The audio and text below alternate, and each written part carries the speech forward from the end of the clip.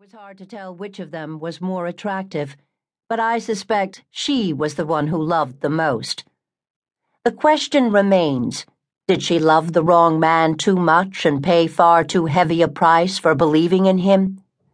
Or was she just as guilty as he was in their plans to have a wonderful life? That life was Las Vegas, convertibles, drinking and drugging, and cocktail lounges, as empty of substance as a mall theater after the last show. And they were, of course, doomed to fail.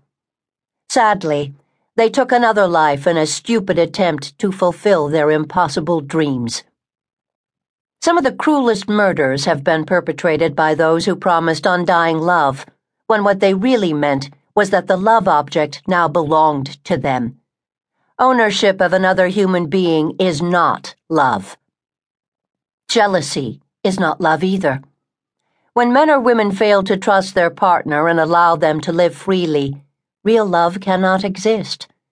It is inevitable that the object of jealousy will try to break free at some point. Some partners let that happen, and some destroy those they have sworn they will cherish forever. I get letters and emails every day from both men and women who live in fear because an estranged spouse or lover is stalking them and threatening to kill them. It is important that they realize this is not their doing. Those who have not been there can't understand why trapped victims of misplaced love couldn't detect the danger behind protestations of affection and caring before they exchanged vows or promises with the person they have come to fear so much. And yet it is rarely the fault of the one who is being stalked. Sometimes, yes, there were signs that their lovers were too possessive. More often, the warning signs came when it was too late to run away. The Captive Bride is about the fear that many women, and some men, live with day by day. I wish that I did have the answers for them, but I don't. The best I can do is urge them to go online and enter domestic violence in the slot in search engines.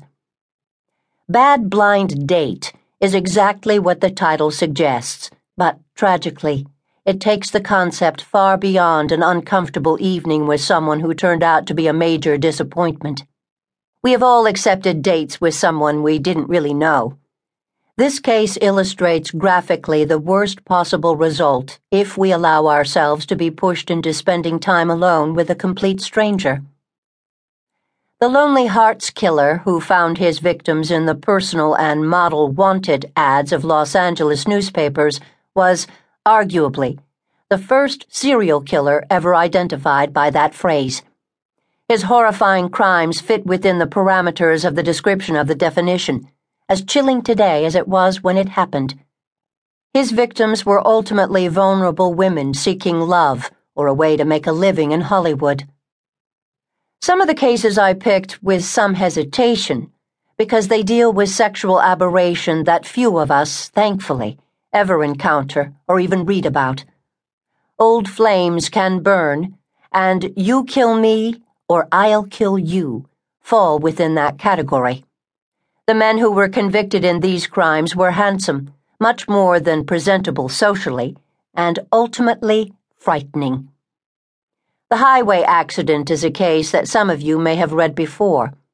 Still, after reading the massive media coverage of both the Lori and Mark hacking case in Utah and the Lacey and Scott Peterson case in California, I felt I had to include it. This case is almost a blueprint for the current cases, particularly the hacking tragedy, although it goes several steps beyond. It does seem impossible for a wife to be so trusting of her husband, only to find out that she has lived in a lie. But it happens. It happened in the highway accident in Oregon, and I think you will be as startled as I was to see the similarities with the cases in today's headlines. Where is Julie? As one of the 1,000 or more mysteries I have chronicled in the past 3 decades, and one of perhaps a dozen that I cannot get out of my mind. In this last story, we come back to the sadness of the loss of Kiss Me, Kill Me's Sandy Bowman, the perfect marriage that ended because someone outside the couple fixated on the lovely wife. As long as